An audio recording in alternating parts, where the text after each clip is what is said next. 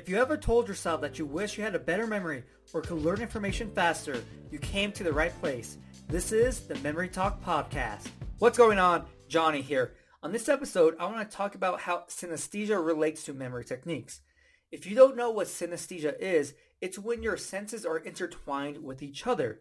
So for example, if you and I see the word book, we probably just see book, and that's the only thing that comes to mind. But somebody with synesthesia, they see book but have a specific color jump to their mind. A specific taste might come to their mouth. And so it's naturally built into their mind.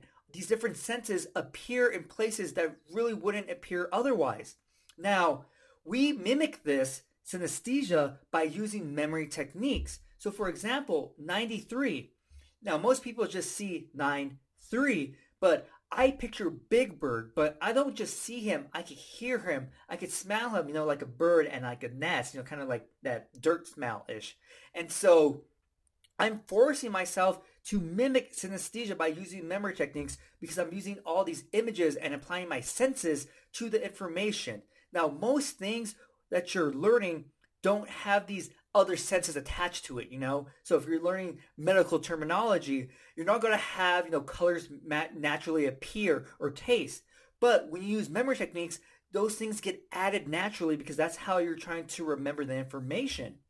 Now, I don't think we could ever force ourselves to have synesthesia. Like, we just can't make ourselves naturally see a color and then we can hear a specific sound.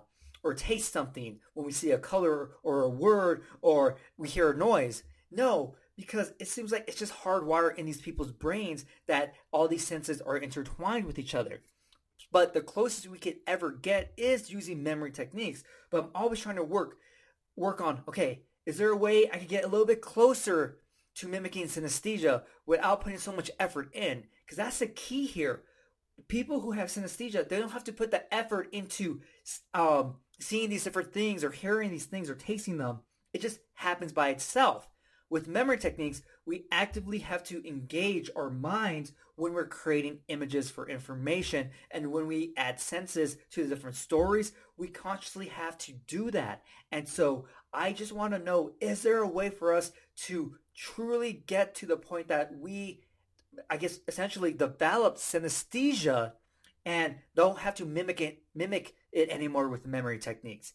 This is something I always wonder, and if I ever figure out how, I will share with you, like, hey, I found the secret to making yourself have synesthesia. If you want to learn more memory techniques, get your free memory program. A link is going to be in the episode description and the podcast description. Also, if you haven't subscribed to my podcast yet, subscribe, share it with everyone, and if you have a minute, I would greatly appreciate it if you left me a review. Hopefully, you enjoyed this episode, and I'll see you next time.